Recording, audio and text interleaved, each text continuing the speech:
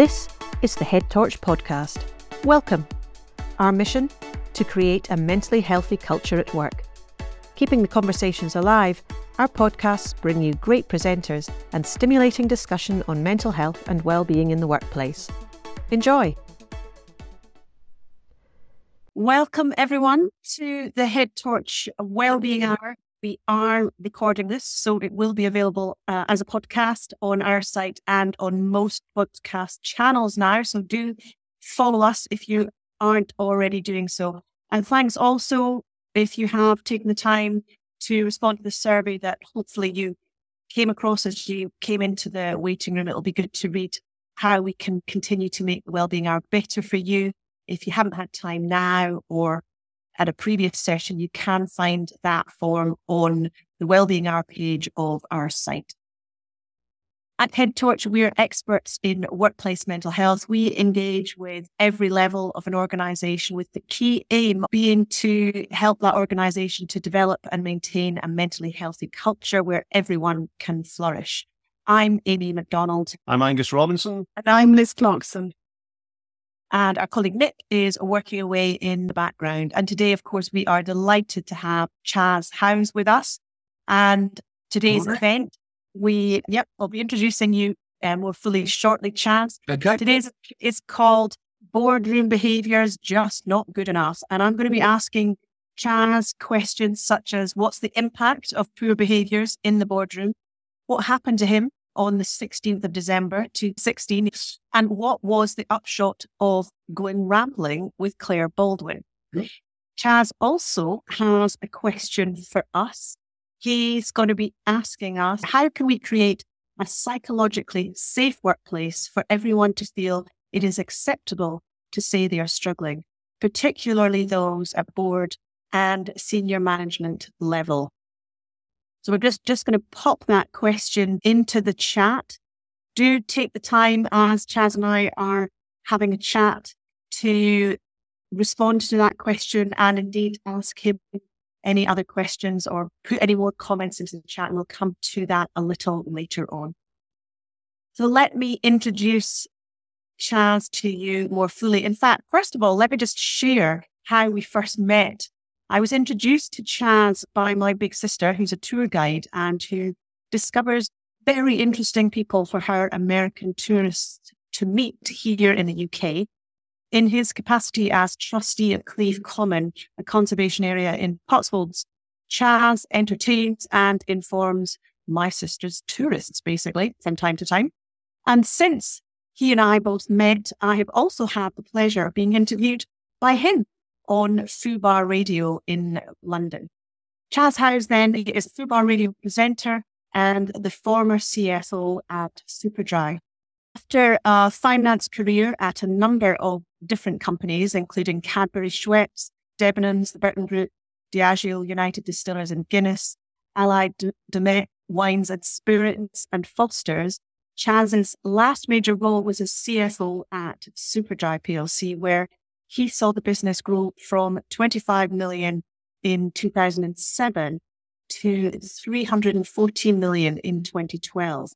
He chaired the project team to list the business on the London Stock Exchange in March 2010, winning IPO of the year in the process and achieving FTSE 250 status within 1 year.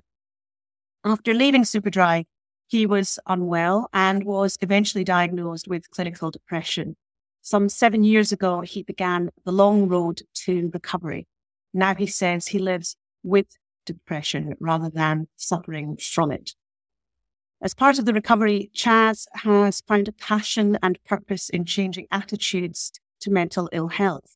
He's written a book, he's on the speaker circuit, and he's hosting a show on FUBAR Radio, which discusses mental well-being and attitudes to mental health in business. Chaz, welcome. Do introduce yourself with your mystery object. Right. Well, the mystery object goes back quite a way, actually, in my life, because it was sort of the foundations of how all of this happened and how I am where I am today. So if I just go back to the moment I left Superdry, and I guess we're going to come on to that, but essentially I was fired for various reasons, and we'll probably come on to that as well. I then went into a long period of depression, which, as you said, Amy, I'm just coming out of. During that period, I was very resistant to therapy or anything else. I was a typical finance guy. I can do this on myself. I don't need any help.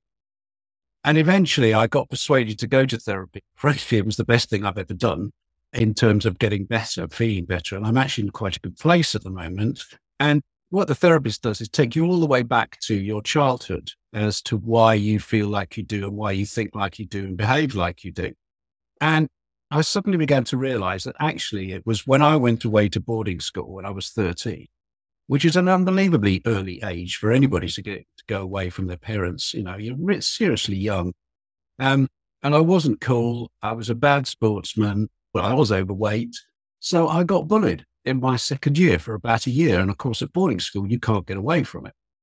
So I then thought, well, it's probably not the right thing to do to bring this out here. But the thing that was typified by the bullying was they used to run up and down the dorm, these two boys, with a pillow or a cushion under their shirt, pretending they were fat, and then hitting me and slapping me and goodness knows what else. So my object, interestingly, is a cushion, because what it does is reminds me of those periods, allows me to move on from those periods and recognize that actually how I feel is a part of me. I can't change it. I can't feel any regrets about it, but it's a part of me, and hence the living with depression, not suffering from it.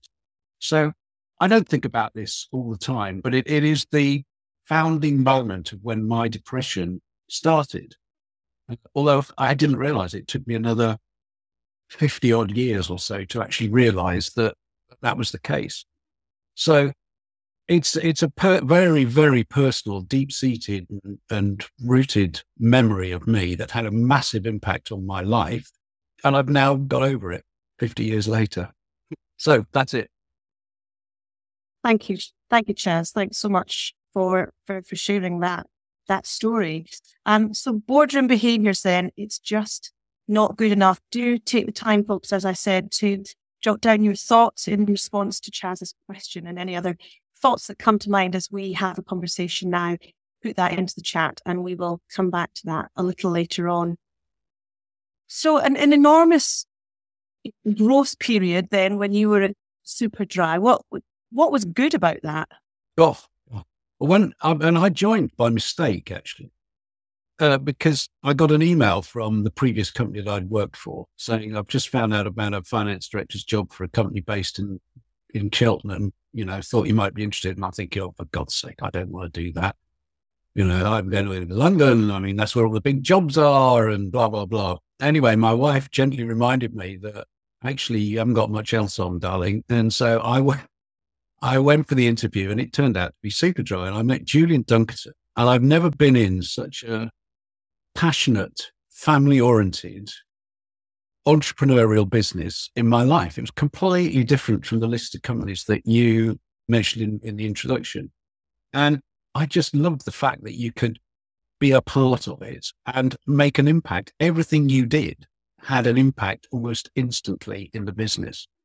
You know, you didn't have to go through approval processes or anything like that. You just went to ask Julian Dunkerton, who owned it, do you fancy doing this, Jules? And he'll say, yeah, okay, yeah, that's all right. So off you go. You go and do it.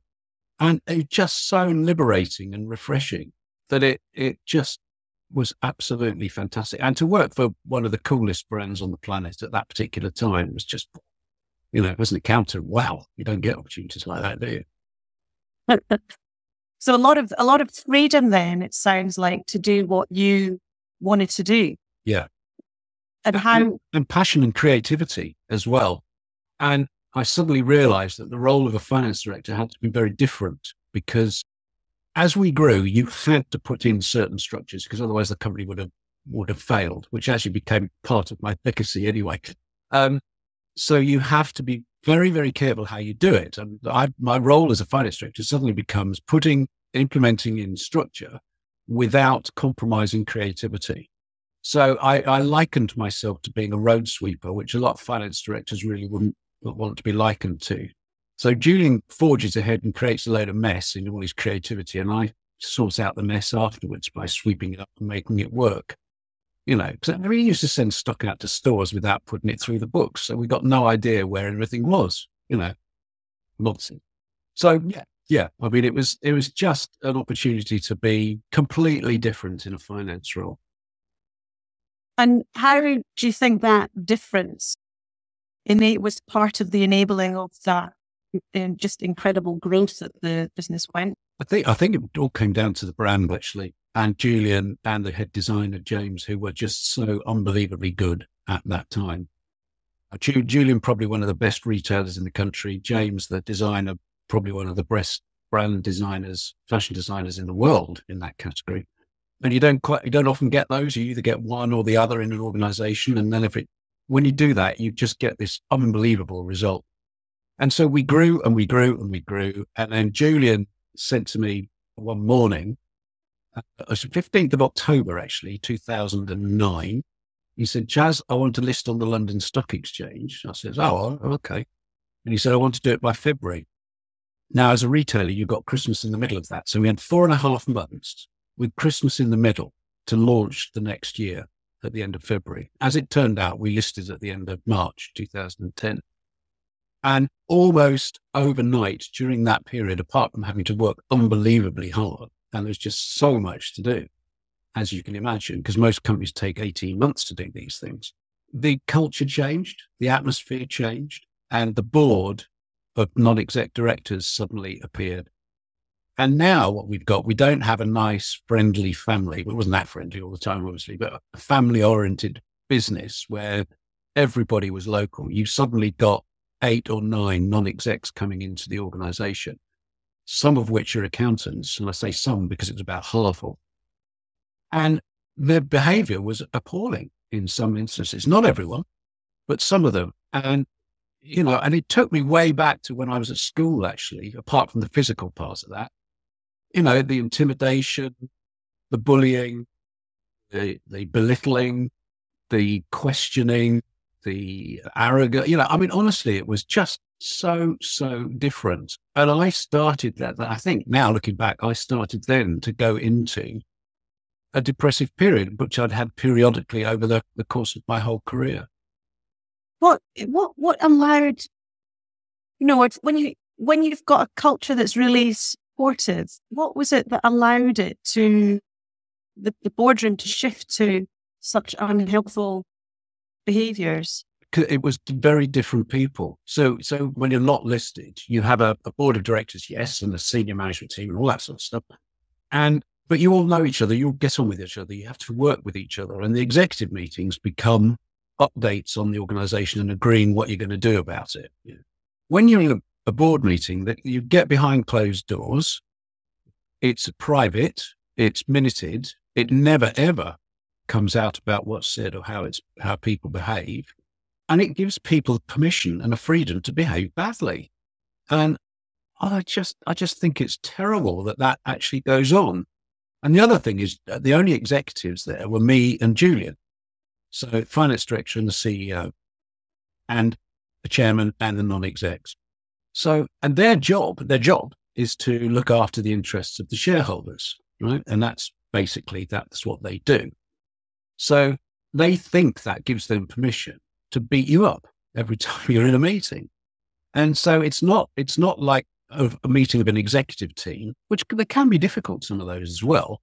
This is about being grilled in front of a committee of people who are incredibly bright, very experienced, have been through the trade, probably in retail or in fashion or whatever, or something that is relevant to the business. So they know an awful lot about it.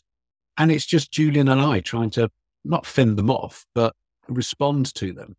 And Julian would only do retail and brand because that was his skill set and that's how we worked together. And I would have to pick up everything else. So finance, IT, HR. Can you believe that? Finance director with HR responsibility. I mean, that's a nonsense. Law, tax, treasury, you name it. I had logistics, supply chain. I had the lot. And it was too much, frankly. Yeah, it sounds like it. Everybody recognises poor behaviours, right? So what do you think stopped somebody calling it out for what it was in boardroom at that time? It was a few years ago. now. And I just don't think there was the attitude that you could do that. And I think a lot of the people around the boardroom table are relatively old, and I'm not being ageist in that sense, but they were, and they came from a different generation, and it is probably different now. But interestingly, I did call it out. There's one particular person who was giving me such a hard time, and I called it out to the chairman. I actually went and spoke to the chairman. I said, look, this is not acceptable, blah, blah, blah. And he had a word with him, bless him. So he had a word with him, and the next meeting, he changed his behavior. The meeting after that, he reverted back to type and continued on as he was. And I thought, well, what's the point? So it needs people to be able and feel free to be able to call out bad behavior without fear of recrimination and making it actually happen.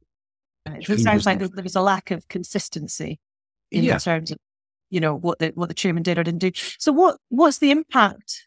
What was the impact of you on those, from those poor behaviours? Well, when you look shot to pieces, you can see you almost like you got shell shock. I didn't obviously in anything like that, but your eyes go blank, your eyes go distant, you can't focus, you can't really talk to anybody or engage with anybody, your eye contact disappears. I was like that after the board meetings. It then took me 2 or 3 days to recover. Everybody in the department could see it, right? So it wasn't like I was hiding it. They could see that would happen after the meeting, and they knew that would happen every time.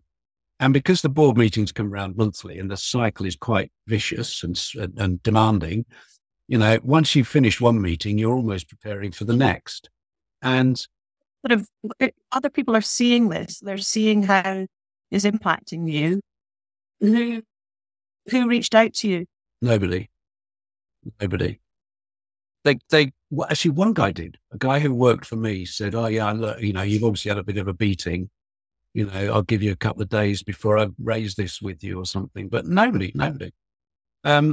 Because it wasn't really known about or acceptable to sympathise even with somebody, to say, bloody hell, Chaz, why don't you go home? So you come out of the meetings at 4:00, it's lasted 6 hours or whatever it is, and you keep working, you keep going. And that just got worse and worse and worse. And then the business performance started to disappear as well.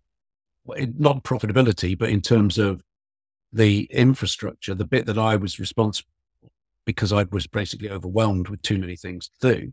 So warehouse failed, we missed the Christmas, we missed the change of season. And I ended up leaving in end of April 2012, very quickly, like within 5 minutes. Julian sacked me for various things that had gone wrong and various profit warnings that we'd had. So at that point, then I just disappeared into, I had 10 minutes. No, maybe not 10 minutes, probably a couple of weeks of thinking, great, this summer is coming up. I'm going to have a fantastic summer and sit around, do nothing, and then I'll get a job in September. Well, I sat around and did nothing, but didn't feel very good about it. Then started to get a job in September and nothing happened. Couldn't get one because I was of an age. Yeah. So huge impact, obviously, in terms of, I can only imagine how it would make me feel to have to go through, it sounds like a fairly traumatic experience within those boardrooms, right? Every month, and then the change that was actually happening to the business. So let's fast forward. What happened to you on the 16th of December, 2016? Well, I got to that point by just getting worse and worse and not really realizing what was going on. And I used to stand in front of the mirror and look at myself and think, for Christ's sake, what's going on inside this head here? And on December the 16th, we're at a family lunch just before Christmas.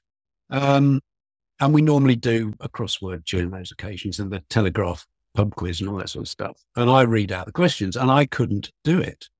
I just couldn't get myself to speak. And I just said, I can't do this anymore. So, and I stood up and I went through into the lounge and I burst into tears and cried for quite some time, actually. Sue, my wife, came out and tried to console me, and, that did work eventually.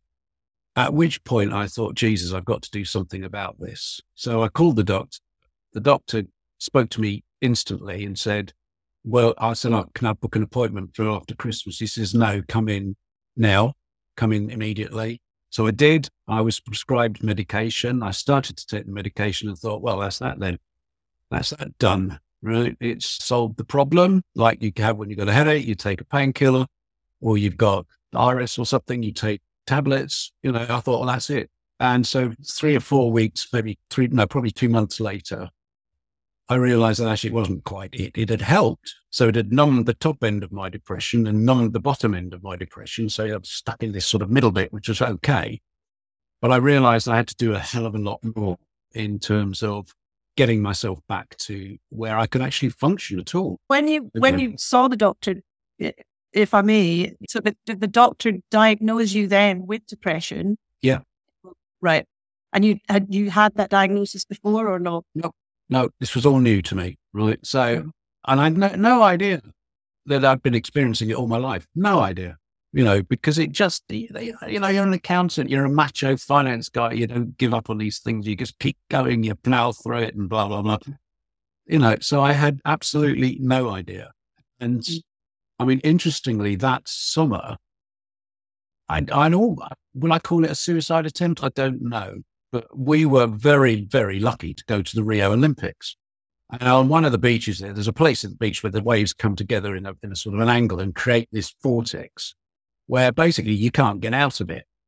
And the waves were coming in and they was crashing over my head. And I just thought, oh God, what's the point of all of this? And I was that close to saying, that's it, I've had enough. And then my 2 sons came and rescued me. And I didn't even twig that was massively worrying for everybody, because I don't think I spoke about it to anybody about the fact that I'd nearly given up. I basically waited to be rescued and sure enough, they did. But that then comes back to you when you talk to the doctor, says, well, look, interesting. I wrote down the list of things that were wrong with me and I'd put self-harm. No, I didn't put anything about self-harm on this list to talk to the doctors because I didn't want my kids to see it if they ever found that piece of paper. So even then I was denying talking about it. And then I just, as I say, got to the point where I had to do a lot more than just take some tablets. Mm-hmm. Thanks for sharing that. So what did you do then subsequently to help yourself feel better? I did quite a lot actually, but what I didn't do was read up about it. I sort of said, right, when I read up about it to the point where I knew there's so many lists of things that you can do, which end up being tick boxes. And we'll come on to this. It's one of my tips in a bit. I didn't do New Year's resolutions because New Year's resolutions, and it was the New Year, obviously, end by the 15th of January if you're lucky, right? Because you go into them and you go in far too fast. You try to do too much and of course you can't keep it up. So I thought I need to change my lifestyle. I need to do things that suit my lifestyle that I can keep as part of my lifestyle without even thinking about it. So I gave up alcohol, which actually, that's something that I didn't get used to. So I gave up alcohol for about 5 years because I thought alcohol's not good for you. I started to do a bit more exercise, but not overdoing it. I started to eat better. Because I was not drinking so much, I started to sleep better. And there were all these sorts of things. And then over the years, I've added things to that list and I've taken things off that list because I listened to Just One Thing by Michael Mosley on BBC and it's just absolutely brilliant for just one thing that you can do every day and it takes you no time at all. Like breathing, big deal. Drink water. Yeah. It's easy, right? Take a breath, stand up, stand on one leg. So every morning I stand up on one leg and clean my teeth in the shower. Right. So I'm cleaning my teeth and I'm doing something that's actually helping my posture and helping my well-being, Brilliant. And it's so easy to do it. And how good are you at standing on one leg now? Oh, appalling. The hardest bit is, well, my right leg's okay, but my left isn't. But the hardest bit is do it with your eyes closed. That's not. Oh yes. Don't do that. Don't do that. Yeah. Unless you've got people hanging, around you with their arms like that, ready to catch you, because you will fall over. We particularly like BJ Fogg's Tiny Habits. He's a Stanford University guy who's, it's all about creating habits with very, very small changes. So that ties into that whole just one thing. And I know there's another habit making guy, whose name I forgot, somebody about to put it in the chat, Atomic something, Atomic Habit, isn't it? There's Ian, no, he was a guy on Love Island, Dr. Alex Mackenzie, I think his name is. Okay, he's got the habit stack. So which is basically you build up your stack of habits, but you can take them out, and a cold shower, I just got rid of that because I don't like it. Excellent. You hear that? Yes, you'll have something to say about that when it comes on later. So tell us about your ramblings with Claire Baldwin. What was the upshot? How did that happen in the first place? And what was the upshot of going with her? Yeah. I mean, I approached the Ramblings producer.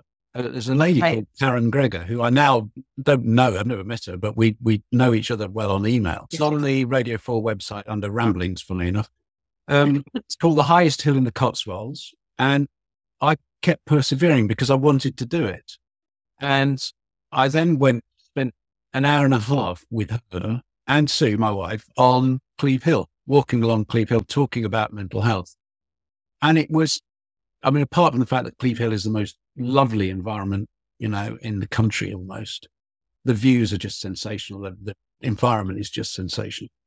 And we got to talk about mental health, and I exposed quite a lot on Radio 4, which was broadcast some later that year. I can't remember which year it was now. I think it's 2018 or something.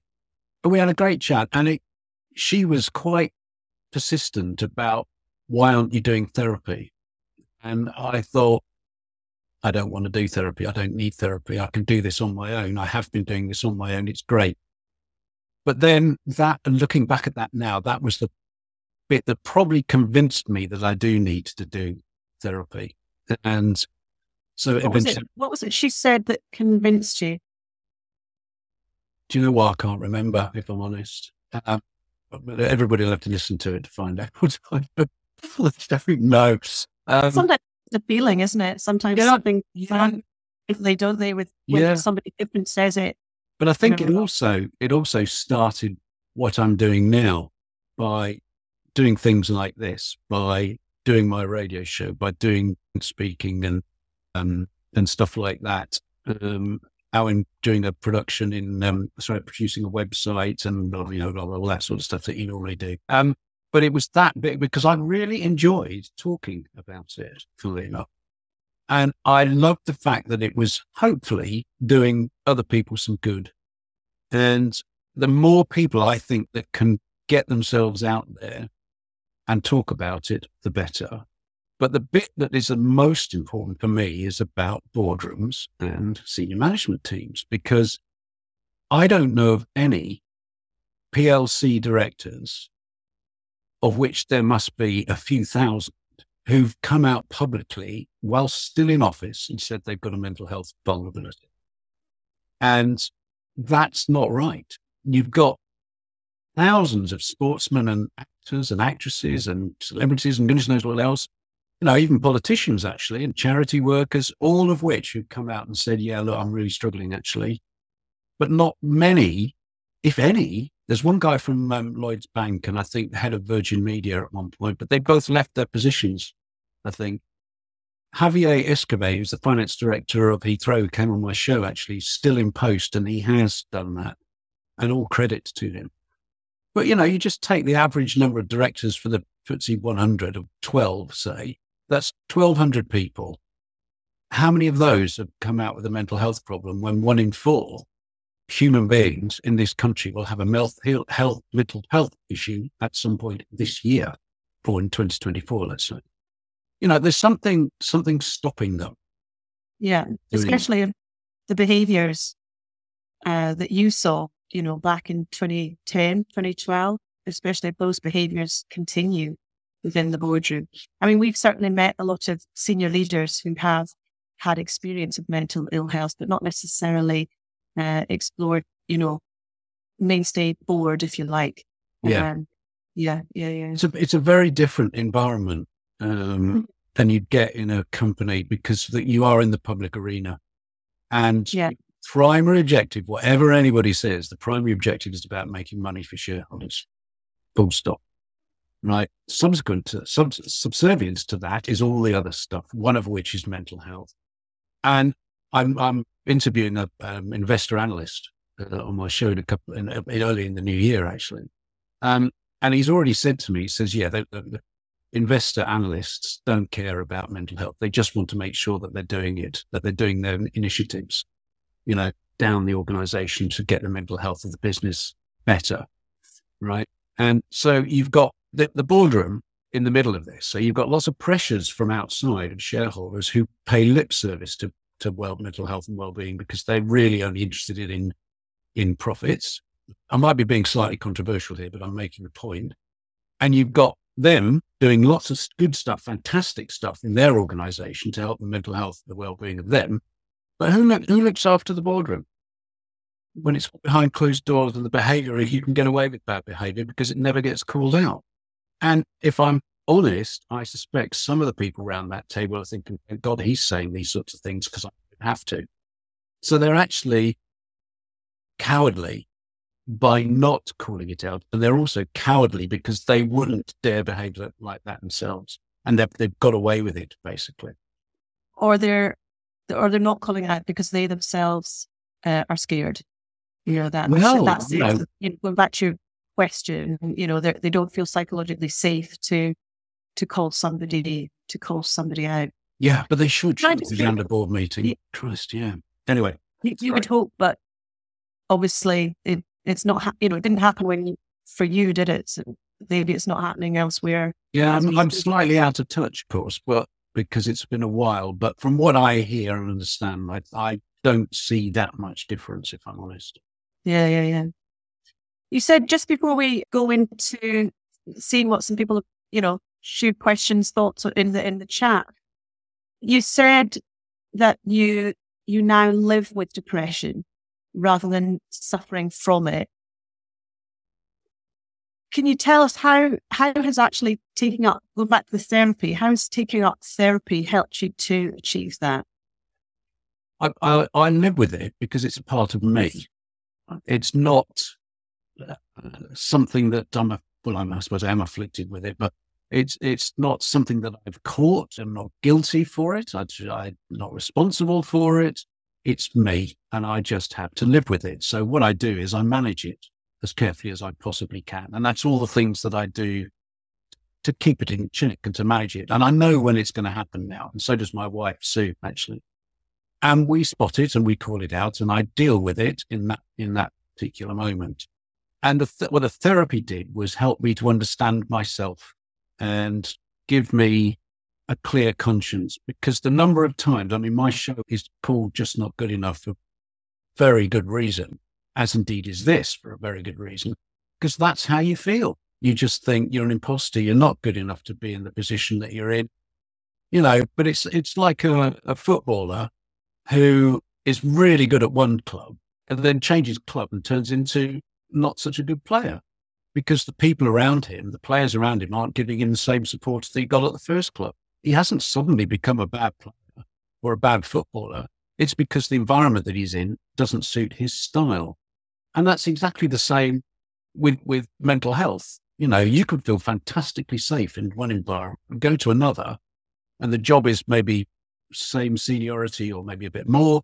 And because the culture is different and the way people behave is different and the support levels and the recognition of mental health is different, you will behave differently. And I know because that's happened to me, and I've had periods of jobs of 4 years where I felt awful on day one. So the therapy has helped me understand myself and say, yeah, look, this is me. I'm wearing a sweater and a shirt today and I've got, grey hair. Or I also live with depression. Yeah. And it's about context is what I'm hearing as well. Thank you so much, Chaz. Pleasure. Great. Yes. So let's just refer back to this question that you're asking us to respond to then. How can we create a psychologically safe workplace for everyone to feel it is acceptable to say they are struggling, particularly those at board and senior management levels? If you haven't put your thoughts or any other questions into the chat, please do so now. Can I say something about the question? That'd be all Go right. on then. Yeah. Because I've asked this question to a lot of people, right? Particularly on my radio show, as you know. I think I asked you it. And apart from you, clearly, nobody has come up with an answer because it is so unbelievably difficult, right? There's a challenge, folks. Can I just, I'm sorry, just one last thing. I know we're probably running out of time, but I compare people's answers or my answer, which I don't know if I'm allowed to give yet or not, but my answer is just thinking about what is the one simple thing that you can do instantly to make a difference. And the comparison I'd make is with plastic bags in supermarkets. The government introduced a 10p charge, really simple, and it 90% disappeared overnight. So what is the one tiny, it could be tiny intervention that you could make that might just make it a psychologically safe environment? Lovely. Can I invite Angus in now just to share your thoughts, Angus, and any questions that people have been putting into the chat? Yep, thank you. I think it's always really fascinating. We were working with a company recently where their CEO, we almost had to drag him to the event. Yeah. Even the night before it, he was, reducing the amount of time. He was saying, we don't have time to do this, etc., etc. During the event, there was a light bulb moment for him when he said, I get it. I get this. Mental health is all about an optimally performing organization. And mental health is the canary in the coal mine. That would tell you when things are going bad, when they're not working. So I think it's really interesting you saying that the analysts are only interested in profit. If they were aware that the way to improve profits is through people feeling good about what they're doing and being psychologically safe and being mentally fit, if you want to call it that, it would be a whole different discussion. So I agree. What are the things that you would do then, Chaz, to facilitate those discussions? Yeah, even I'm struggling, right, to do this. But I think it comes down to the individuals in the boardroom and around the table and in the business, right, that need to change their own behavior to recognize the impact that they might be having on somebody else. Learning how to perhaps recognize that somebody is struggling and providing the right support to all of those people, probably confidentially, to allow them to speak and to get that light bulb moment. And I mean, it is so hard to come up with the right answer, but the more we talk about it, the better it is, because people don't feel quite so ashamed about it. But you are dealing with shame and guilt and all of those quite powerful emotions that stop you doing all sorts of things. Like the guy you just spoke about you had to drag him to the event. Quite often I've woken up and I've not been able to get out of bed, literally. And I've still been there at 5 or 6 o'clock in the afternoon because you just cannot do it. But a lot of people don't understand what that means, don't understand how that feels because they don't feel the same. And that's fine. They don't feel the same. So for me, the change in behavior and attitude has to start at the very top because the cultural shifts come from that. If you've got a person who behaves badly in a board meeting, they will behave badly in the organization, because that's how they do things. And they think they need to do it because they're a tough-nosed business. No, actually, what you have to try and do is get your behavior right in the boardroom because that will filter down to the people in the organization because they will see that actually the reason for success is because that's the behavior that got you there. If the behavior that gets you there is nasty, competitive, belittling, bullying, treading all over people, because that's how the operator at the top works and how he behaves, then everybody else will do the same thing. And your culture is doomed to being in that position where the business case for making it better, it just doesn't warrant anything. But you're right about the business case, because I think, is it what, £1? There's a £5 for every £1, £5 return for every £1 invested or something. There's various estimates on that. It's anything from 1 to 2.5 to 1 to 10. Yeah. So analysts, shareholders should be interested in it, but they just, at the moment, and it is getting better, I must admit, it is getting better, but at the moment it's about return on capital and share price, because they're looking to make money for their customers, who might be an investor who's living in Asia Pacific, isn't really that interested in the mental health and well-being of a British company, are they? Well, maybe if they saw it as a tool for better performance. Yeah. It's getting that understanding across. And it's also interesting, we've been working with a company that's owned by a private equity company. And, they were having a hard time it's all about profit, it's all about numbers, et cetera, et cetera. When you research into some of the private equity companies that are doing well, they are valuing people, and it's a different model that they're starting to adopt.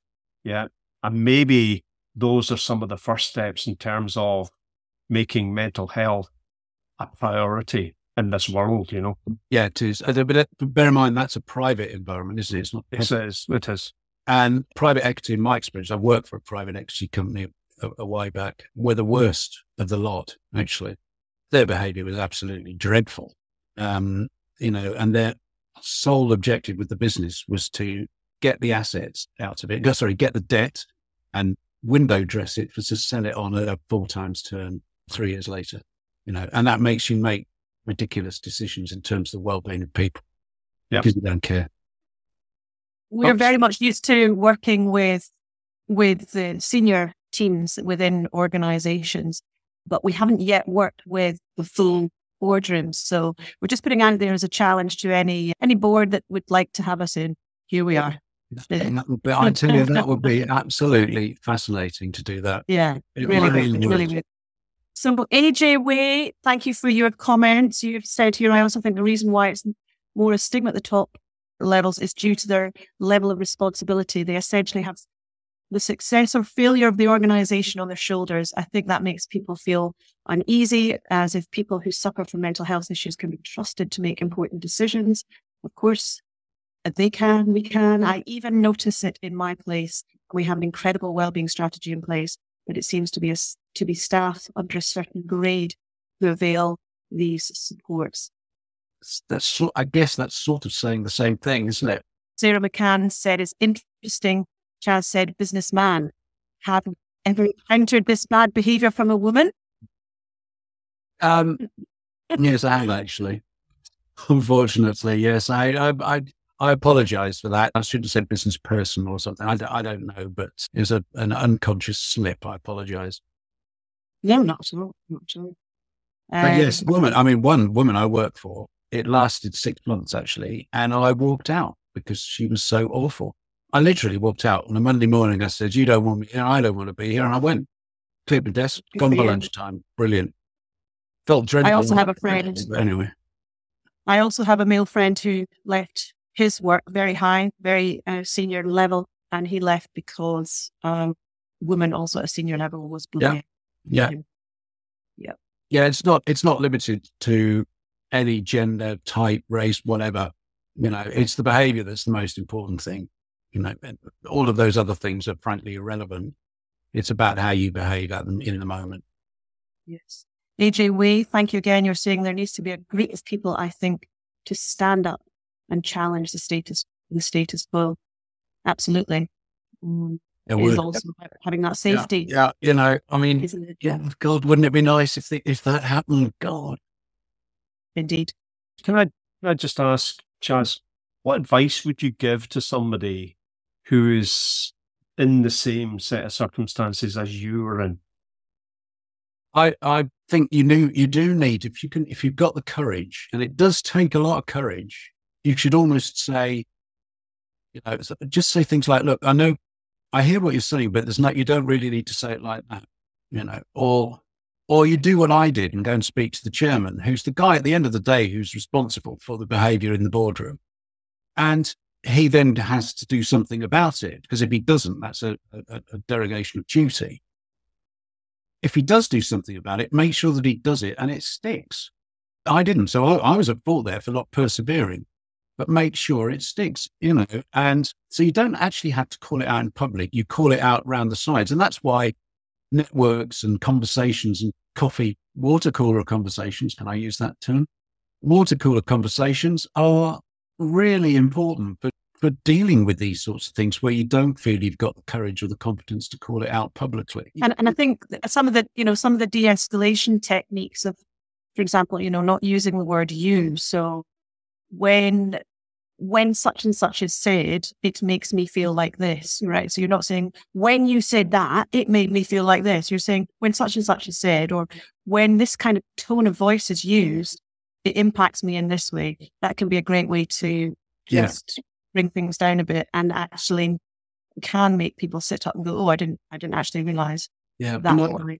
Another tactic is to confide in somebody else around the boardroom table that you trust and say, look, I really don't like the way he's behaving. Could you call it out, please, for these reasons? And see what they do, and they should do it. They should call it out, and they should either go and talk to a particular person outside the meeting, or frankly, do it in the meeting. In the meeting itself would be brilliant. Yeah. But I've not seen it yet. Okay, thank you. Absolutely. Find allies, isn't it? Yes. Great, thank you. I'm very conscious of time, and we still have your top tips, and not least the rapid fire questions to come as well. So let's shoot through these top tips for us, Chaz. Your first one here is avoid quick fix list. I think I've sort of already mentioned that as well. And these are probably my personal top tips, right? For you to look after yourself as an individual, but frankly, they almost fit the corporate culture as well. So, avoid quick fix lists. If you think you're going to change the culture, it isn't going to happen overnight. It's going to happen over quite a long period, and it needs to be worked on continually. People who are outside the cultural boundaries need to be brought back in check, and so on and so forth. But this is about the New Year's resolutions. You can't suddenly have a strategic plan for an organization, say, right, we're going to work on a culture. We're going to be far more mentally health aware. Let's have a workshop on it. Right, off we go. We'll set these values and off we go. And then nobody actually lives by the values. Well, that's hopeless. So avoid doing things that just look to be a New Year's resolution, frankly. Absolutely.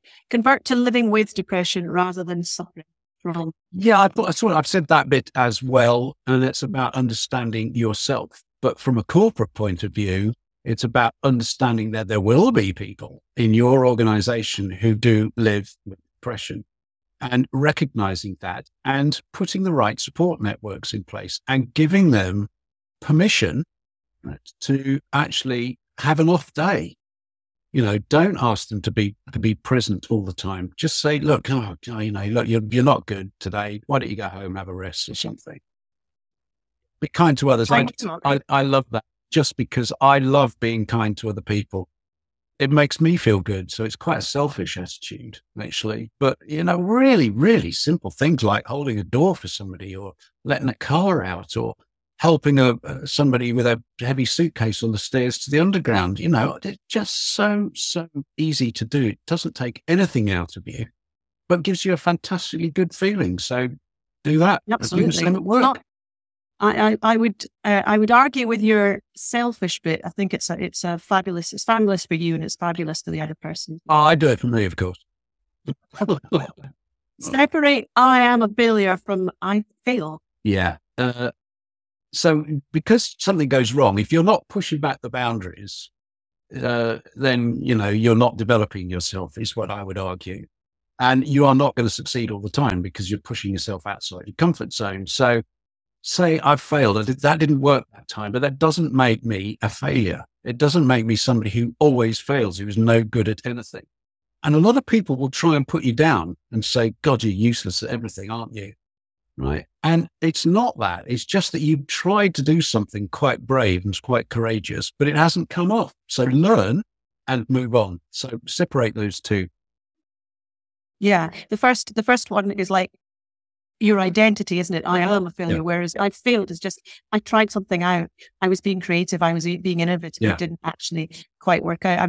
I'm reading Amy Edmondson's book at the moment, around psychological safety. And she's talking about one organization which every so often people get to celebrate their failures.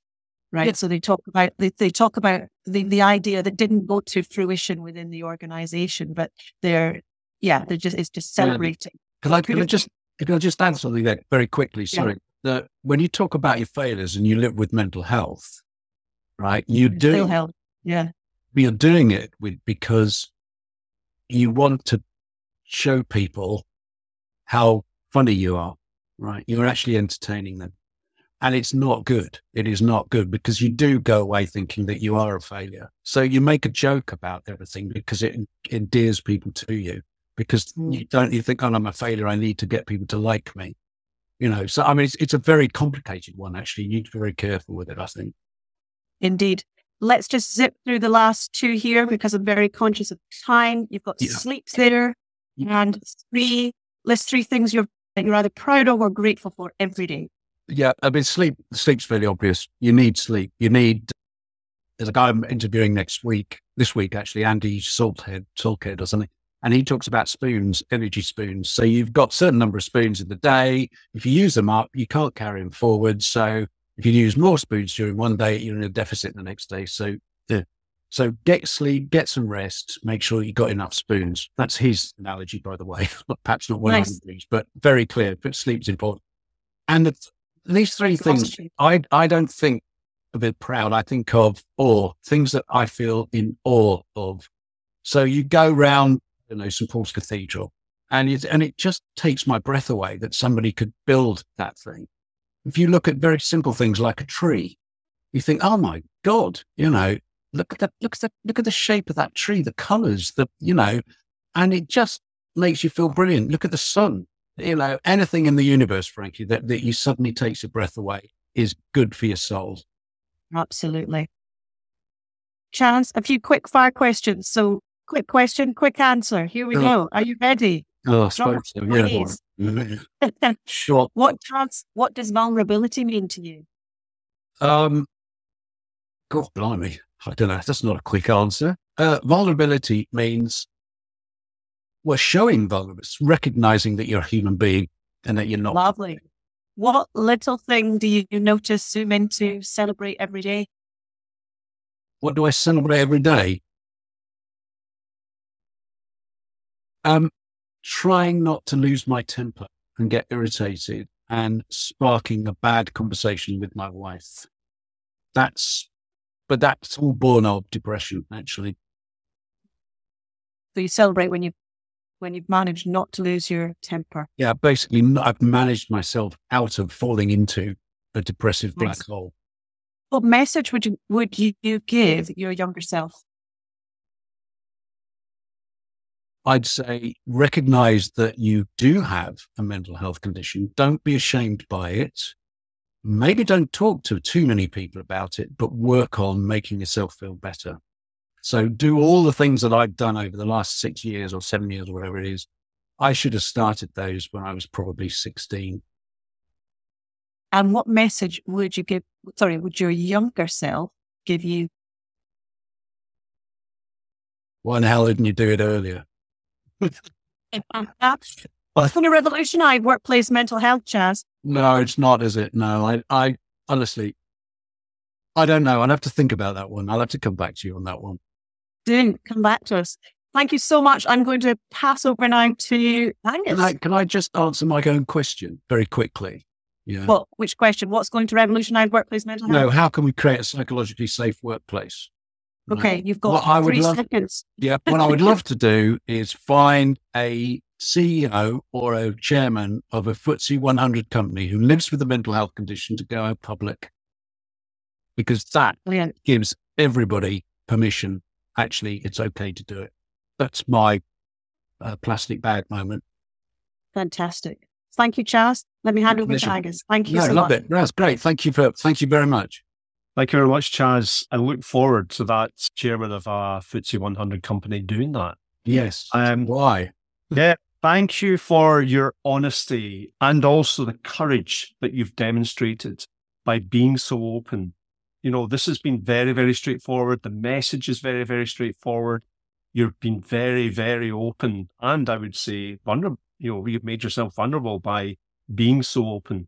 So thank you for that. And let's hope more people get that link between organizational performance and mental health and what it really means. Yeah. And also, let's hope that people are able to feel free to call out that bad behavior. Yeah. Those are massive things that are going to make a difference. So thank you very much, Chaz. It was fascinating. Really enjoyed it, actually. I really Great. Thank you. Thank you for inviting me. That's an absolute pleasure. Thank you. Thank you. It's a real pleasure to have you on. Thank you. So on the next Wellbeing Hour, we have Sue Sanders. She is the Director of Learning and Development at Motorsport UK. So 25th of January, 12 noon. She's talking about racing through life, knowing when to take a break. And dates coming up, we have Sue there on the 25th. We have Chris Abbey, who is Director of HSE Operational Delivery at Altrad.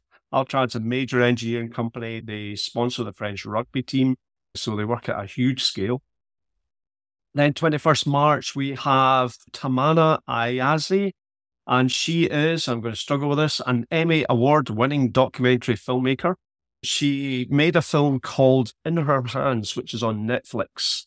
And she escaped from Afghanistan when the Americans left. She now lives in London, and I think her story is going to be fascinating. So please join us. Follow us on LinkedIn, and you'll see when things are coming up there. Also, we're on Spotify, we're on Apple Play, and whatever else all the things are. So follow us on those podcast channels, and you'll see the podcast coming up. We'd also love to hear from you and hear what you're doing in workplace mental health. And we could tell you more about our tailored solutions for senior leaders, people managers, and frontline people. So please get in touch. We'd love to hear from you. Thank you very much. I think we were just bang on time. So thank you, everybody, for joining us today. Thank you.